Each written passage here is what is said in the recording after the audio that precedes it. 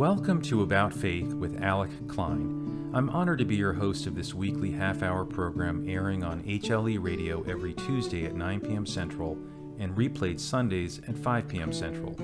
We'll be hearing inspiring stories from people from all walks of life, sharing with us their journey to faith.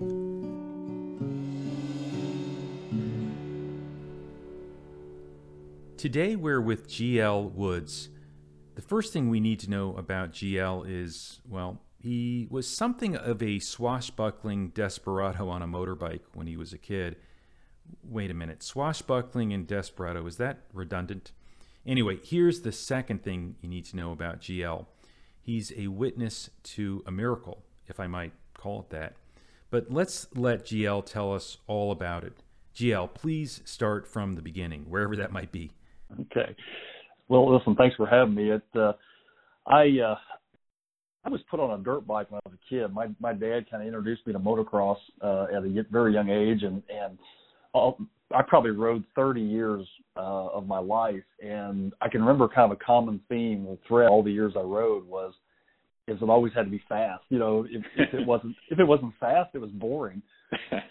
And I laugh because when I look back, because the number plate on my motorcycle was actually 911.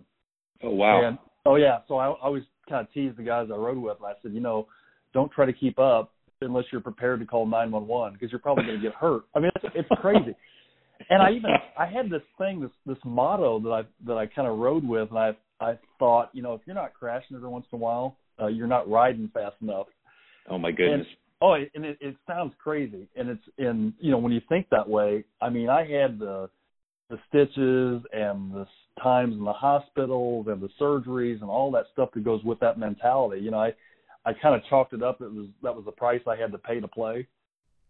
Wait a minute, GL, weren't you afraid of at least pain? Not really, and I hate to say that, but it was crazy because it was costing me. I kind of considered it it was no different than like buying boots and helmets and fuel and equipment. It was just the cost I had to pay. At the end of the year, the medical was just part of the deal. But it was the way I thought.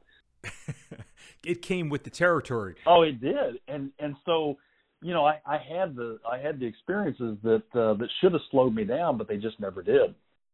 And so, but on this particular day, on October the 15th, 2004, everything changed, and so I was actually on a 3-day riding trip down in West Virginia, riding like the mountain coal mining areas, really rugged, remote area. Right. And I had done this ride probably 7 or 8 times before. And on this particular day, it was the very first day of this weekend ride. And I was on this mountain trail. I was probably an hour, maybe an hour and a half up into the mountain. And man, I was flying. I mean, I was cooking. Wait a minute. How fast were you going? For this particular trail, I was probably riding double what I should have been riding. I mean, I really was. I was cooking. And when I rounded the corner, there was kind of a hairpin corner on this trail, and I was in shock because I realized that there were 2 ATVs that were on the trail with me, but they were coming down out of the mountain, and I was going up into the mountain. Oh, boy. Oh, yeah. So in all the commotion, I got sent over the handlebars head first, and I've always kind of described it. It was like, the thing you always hear, it happened so fast, but yet everything was in slow motion. Right. Okay, so, and I'm flying. I mean, I'm literally flying in midair, and I could see this rock, and it was about the size of a beach ball, and it was, kind of sticking out of the side of the trail there, of the mountain. And I knew I was going to that rock. But I didn't hear, everything was like dead silence. I didn't hear anything while I was, in midair until the moment of impact. And it's been 16 years later now, and I can still hear the sound that my head made. And it was brutal. And I hit this rock, and I started to tumble. And as I'm tumbling, I can see like my arm go past my helmet, and I thought, man, that's my hand, and I remember I tumbled again, and I saw the boot, that I put on that morning. My boot went past my face, and I thought, oh my gosh, and so I came to a stop, and I couldn't breathe. And I mean, I'd knocked the wind out of myself a lot of times before, but this was different. And it was at that moment that I panicked because I realized that I hadn't knocked the wind out of myself at all. I had just paralyzed myself from my neck down. Well, hold on here for a sec. So in that moment, you realize you're paralyzed. You actually you know that that's what's happened. Yeah. What was going through your mind? Well, the very first thought that went through my mind actually was, did I just die? I really thought, am I dead? And the reason why I thought that was because my mind was still working, like my mind always did. Yeah. But it was attached to a corpse. Because I had, from my head down, I had nothing. I didn't even know that my body was even there. Wow. I couldn't feel it. I couldn't move it. I couldn't feel it. The only thing that was actually functioning was my brain. And I actually thought for a second, maybe, did I just die? Is this heaven? Yeah, that's what I thought. In my, is this what I think it might be? That's what I thought. Yeah. And I always tell people, that was, to me, that was my moment of truth, because what I found was, at that very moment, I had allowed myself through my adolescence and through my early adult years, I kind of allowed myself to let the world, lean on me and make me think what the world thought was important. The world said, make sure you're spending all your time and your energy, getting the biggest house and the nicest car and the bank account, all the things the world says that's important. And I did that. I overemphasized, and I didn't put enough emphasis on the things and really people that was more important. So I always call that the moment of truth, because at that moment, I could have cared less about how big my house was, or, what I had parked in the driveway, or the amount of money I had in the bank. That's remarkable in that moment, that discovery. Well, and to this day, I would give every material thing I own today if I could just have my body back. Wow. Because at that moment, at that time, the one thing that crossed my mind as I kind of somewhat calmed down is I thought to myself, oh my gosh, if I can't move my arms and my legs anymore, how am I ever going to be able to hug my kids again? That's the thing that kind of went through my mind. Wait a minute. Tell us how many kids you had at the time. We at that time, and it probably couldn't have been a worse time, because we had just been, my wife and I had been married. By that time, we'd been married 18 years. And we had just had twins 4 years earlier. Okay, so we had a boy and a girl. We had never had kids up to that point, and our twins were getting ready to turn 4 years old. In fact, we had just built a new home even. It was totally devastating. And I at that moment, I thought, oh my gosh, what have I done? I've done the unthinkable. And I was so far up in the mountain that, it took the people that were there had to go, I was about an hour and a half up in the mountain. So those folks that were there had to go down the mountain to find help. Oh, gosh. And by the time they rounded up help, and that help had to come back up that same distance back up to find me, and they had to get me, stabilized and then get me down the mountain. They got me to the mountain, the base of the mountain, and they were wanting to fly me out. Did they have to carry you down? How else did you get down? They put me on a backboard and actually strapped me to like an ATV, it was like a Kawasaki Mule is what it was, and they strapped me to the back of it. And it was brutal. It was a brutal trip down. Wow. And so they were wanting to, fly me out by helicopter, but the day we were riding was like really nasty, drizzly. It was great for riding, but it wasn't good for anything else. And so all the helicopters got grounded that day. Oh, and gosh. So they load me into this ambulance, and they drive me to like a regional, local hospital. I kind of call it like a Band-Aid hospital, Yeah. And of course they took one look and said, you can't stay here. We are not prepared for this, So they loaded me back into the ambulance, and they took me. It was over 100 miles. Oh, goodness gracious.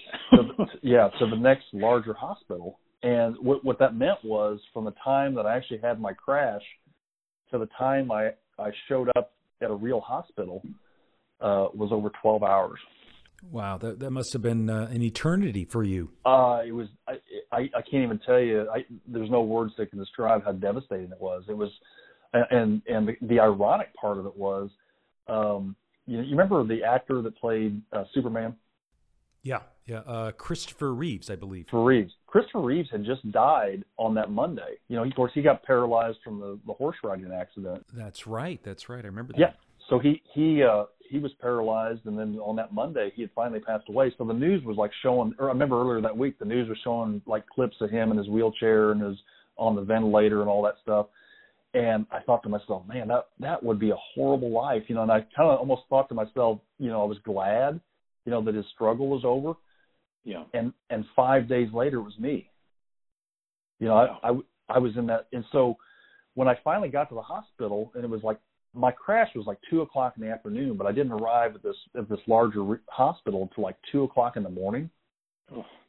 And they do all these, scans and MRIs and all this stuff. And then, so the doctor comes into my room, and I kind of played dumb on the thing. And I said, all right, so, how long am I going to be paralyzed? And I can still, to this day, see the look on his face. And he said, Mr. Woods, I'm sorry, but I don't think you understand. There's nothing we can do for you. Wow. You've damaged your spinal cord so severely, we can't, there's no surgery, there's nothing we can do. You've done it.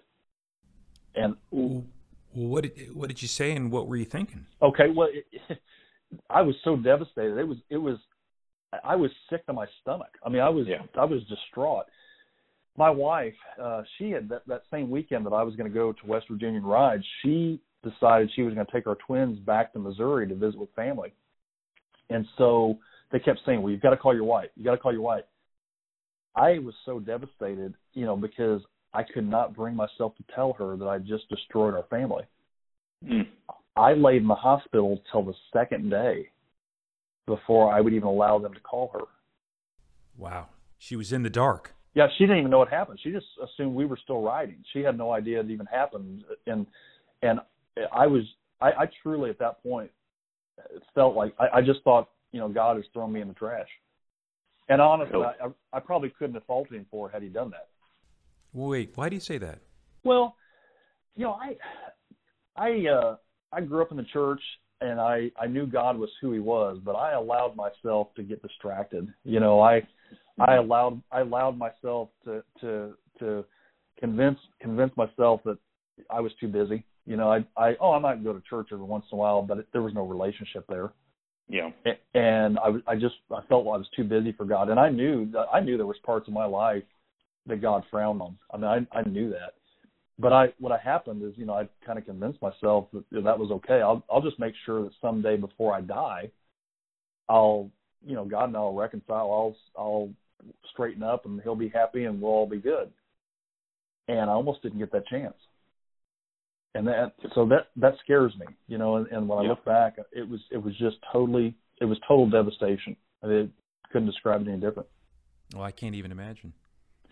And I was down there, and they said, okay, we're gonna, because we live in Indiana, and which is a couple states away naturally. So they decided that they would load me onto a medical jet, and they would fly me back to Indiana.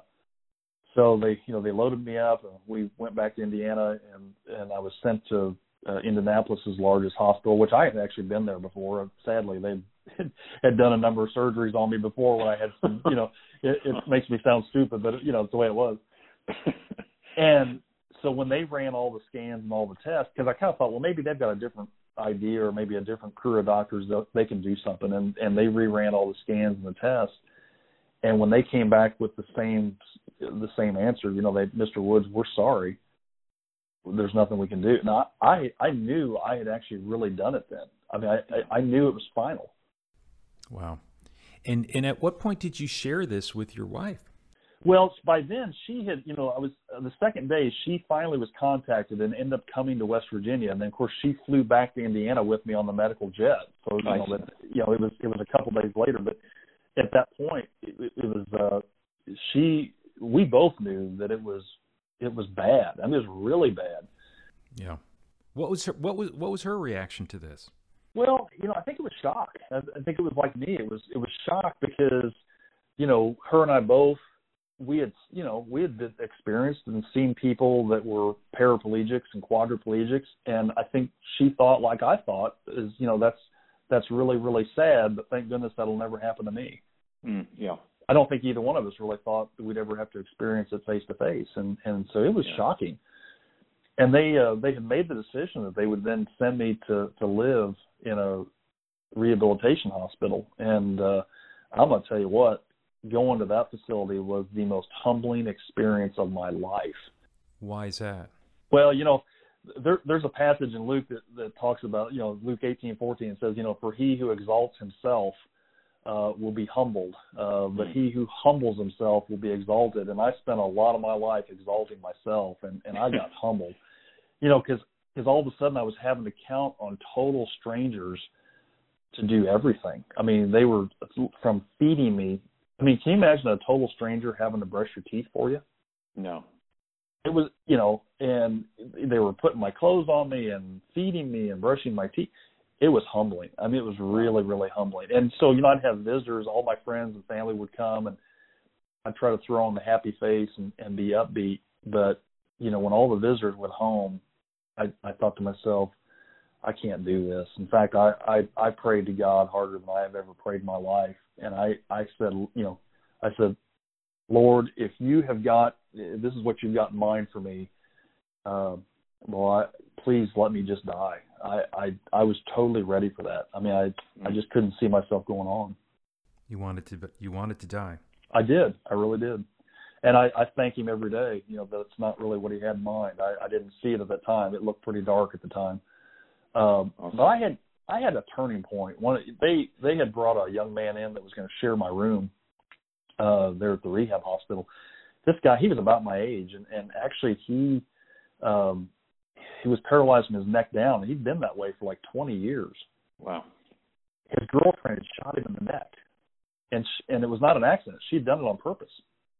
And when the doctor came in and was talking to this guy, come to find out, he said, the doctor's like, we'd like to get you to sit up in a wheelchair. When was the last time you sat up? And this guy goes, 1997. Well, this was 2004. Wow. And so all of a sudden I thought, oh my gosh, this guy's been on his back for 7 years. I felt so guilty because I'd been living life and really not appreciating much of it, all the things that I was having given. And this guy had been staring at the ceiling for 7 years. And that was my turning point, because at that point I felt God speak to my heart.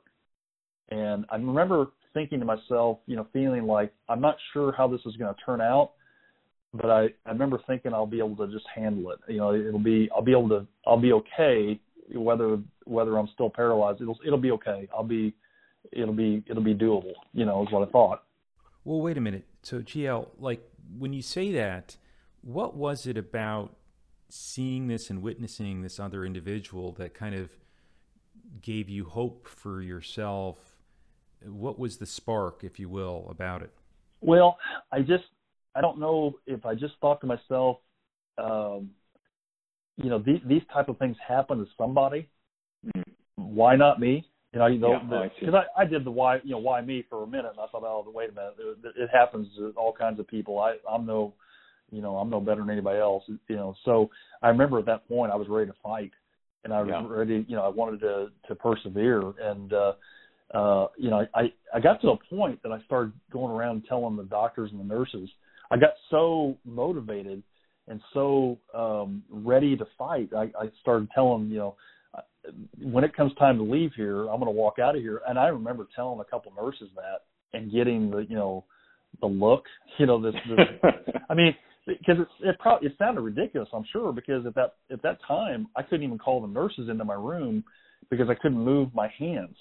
They actually took a nurse call button and they laid it on my pillow. They pinned it to my pillow, so if I needed somebody, I had to roll my head over onto it. That's how bad it was. Well, wait a minute. What's this look that they gave you when you said, you know what, you're going to walk out of here? What was that look? It was like this blank. It was almost a look like, oh, Mr. Woods, don't do that to yourself. Don't set yourself up for that. Because I mean, it did. It probably had to sound totally crazy. Yeah. But I was ready. I was ready to fight, and I was ready to get home. I wanted to get home and be the husband and the wife that she needed, and the dad to my kids that they needed. I knew that there was something to still live for, and even though maybe life was going to be different, it was still going to be good. People struggle. I mean, I get that. I hear people come up to me all the time today, and I hear heart-wrenching struggles that people go through. Well, I realize that's life. Yeah. And life isn't always perfect. But it doesn't have to be perfect to be wonderful. Yeah, that's a great point. Yep. Well, so as you're fighting for your life, really, if you will, what happens? How are you able to kind of struggle through this? Well, there was a time that when I would be in the rehab, and this was a big rehab facility. They didn't just have quadriplegics and paraplegics, but they had brain injury people and strokes and really serious stuff. And as I looked around the therapy gym and would see people with their own battles, and I thought, some of the brain injury patients didn't even know who they were. And I thought, at least I've got my mind. I know who I am. I know, so I just remember thinking it'll be okay. So I wasn't sure I was going to walk. I kind of kept telling myself maybe I would, but I didn't know that for sure at the time. And it was so funny because I was in the rehab hospital so long. My wife and I became pretty good friends with one of the therapists. And so she had actually gone on a little short vacation. And it just so happened that the time that she left, I had figured out how to stand out of my power wheelchair. It wasn't like I would stand up for a couple seconds and kind of flop back in the chair. And so I'm in my room one day, and one of the nurses comes in and goes, "Hey, G, I don't know if you know this, but Amy," which is my therapist, "Amy's back from vacation." And I was like, "Oh my gosh, that's exciting." She doesn't know the progress I've made, and so I said, "You've got to put me in my wheelchair." And so they pick me up and they strap me into my power wheelchair, and I go flying down to the therapy gym, and Amy's actually with another patient. And so I roll up to him, and I'm like, I know this is rude. I'm sorry. I know you're in the middle of this, but Amy, you got to see this. And so I've got the whole, Amy and her other patient. I've got the rest of the therapy gym. I've got their attention, Yeah. And so I slowly step up out of my wheelchair, and Amy and I are kind of making eye contact, and I'm thinking she's going to really be excited. And the look on her face was horrified, and I thought, okay, that's not really the look I was expecting, Yeah. And my kid brother was actually with me, and he goes, "Hey, dude, your pants fell down."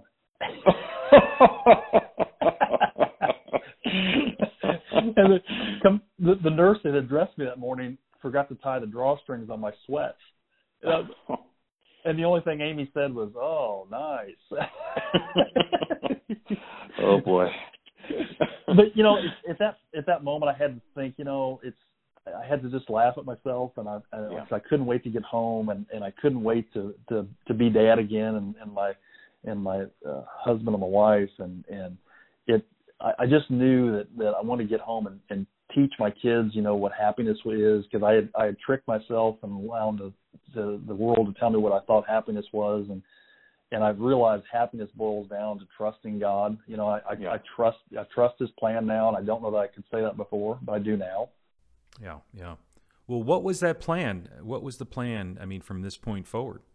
Well, I was going to take it day by day, and just as He opened doors, just kind of see what that plan was. And, the initial was just recovery, just get back to being able to do something and be productive and, enjoy life and those type of things. And then doors started opening, and God started really revealing His plan that I didn't expect. I did not understand, what He had in mind. And so what happened was, as time went on, I started getting different events, different places, say, "Hey, Gio, we'd like to have you come and share your story." And I thought, "You want to hear my story? That's kind of weird, And initially it was maybe churches, and then it was colleges and universities, and then it was some these type of things, radio and some TV things, and the 700 Club actually had called and a while back and did a story, and I thought, I'm starting to understand this. And so I literally sat down one day at the computer, and I was never really a good typist, even before my accident. But see, now I've kind of lost the dexterity in one of my hands, and so I was literally sitting down with the one finger hunt and peck, Mm-hmm. And I'm gonna start putting down in words. And I thought, good grief, this is gonna take me forever. I'll be dead before this is done. Wait a minute, GL. Let me stop you right there. So you've been in the hospital. You're beginning to move a little bit, but and we're running out of time here. But what happened in terms of your injury? I mean, to what extent were you able to get more movement out of your body? So I'm literally every night I would have visitors in the day, and then when they would go home, I'd have the rest of the night to just lay in bed motionless because I couldn't move, and I'd be all by myself. And so every single night when I was in the rehab hospital, I would look at my hands. I could see them laying there on the bed, and I would look at my hands thinking, oh, my mind knew what it wanted to do. My mind was telling my hands, oh, fingers move, and I would play this game every night, trying to tell my hands and my fingers to do something, and nothing would happen. And this happened night after night after night after night, and I'd play this little game. And one night, I'm actually laying there in bed, and it's about 9, 10 o'clock at night. I'm doing the same thing. I'm looking at my hands, my fingers, and I'm trying to will them to move. And there's just, and my index finger kind of shook for a minute. And I thought, whoa, hang on.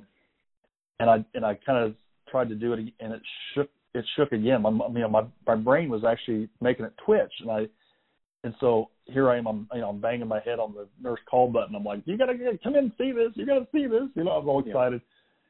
And time literally went from just a little bit of twitch and movement in my fingers that all of a sudden my wrist started moving a little bit, and then my elbow, I could move my elbow a little bit, and it was monumental. I mean, things started to happen, started to move, and they were amazed.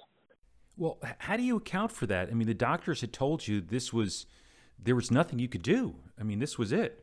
Yeah, and I just know at that point, God had put comfort on me early on. I knew He had done that, and even the doctors,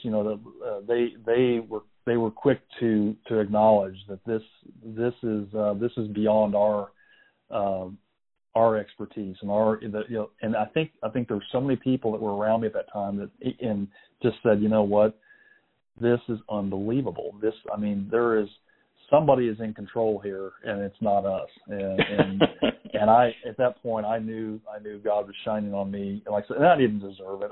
I to this day I don't know why that He shined on me like He has. I really don't. But He did, and it's a miracle. So grateful. It is. I know in my heart that He had shined on me and brought healing on me, and I didn't deserve it. I just know that for sure. Well, GL, as I said, we're unfortunately running out of time here. But so where are you now, and what's your condition as we speak? Yeah, I walk with a cane. I've lost a fair amount of dexterity in my right hand, which unfortunately I was right-handed from the beginning, and so that doesn't help anything. But I'm able to walk with a cane. I've been out of the wheelchair for a lot of years now, and I'm able to function. I drive, I work. I'm not going to run the 50-yard dash anytime soon, but that's overrated. Who is? Yeah, who wants to do that? That's no fun. But I have a total different outlook on life, and well, which is what? So I live my life knowing today that I don't really know why God has done for me what He's done, but I will spend the rest of my life proving to Him that He made a good decision. That's how I live my life. Well, GL, it's such an incredible, beautiful story, and unfortunately we're out of time, but I'm so grateful that you shared it with us. It's really just amazing. So I want to thank you, GL, for sharing it with us. I'm honored that you would have me. Thank you. Thanks for listening to About Faith with Alec Klein. Please stay tuned for our next episode airing on HLE Radio every Tuesday at 9 p.m. Central and replayed Sundays at 5 p.m. Central. We'll be hearing inspiring stories from people from all walks of life, sharing with us their journey to faith. I'd love to hear from listeners. Please reach out to me through my website, alecklein.net. That's ALECKLEIN.net. Until next time, have a great week.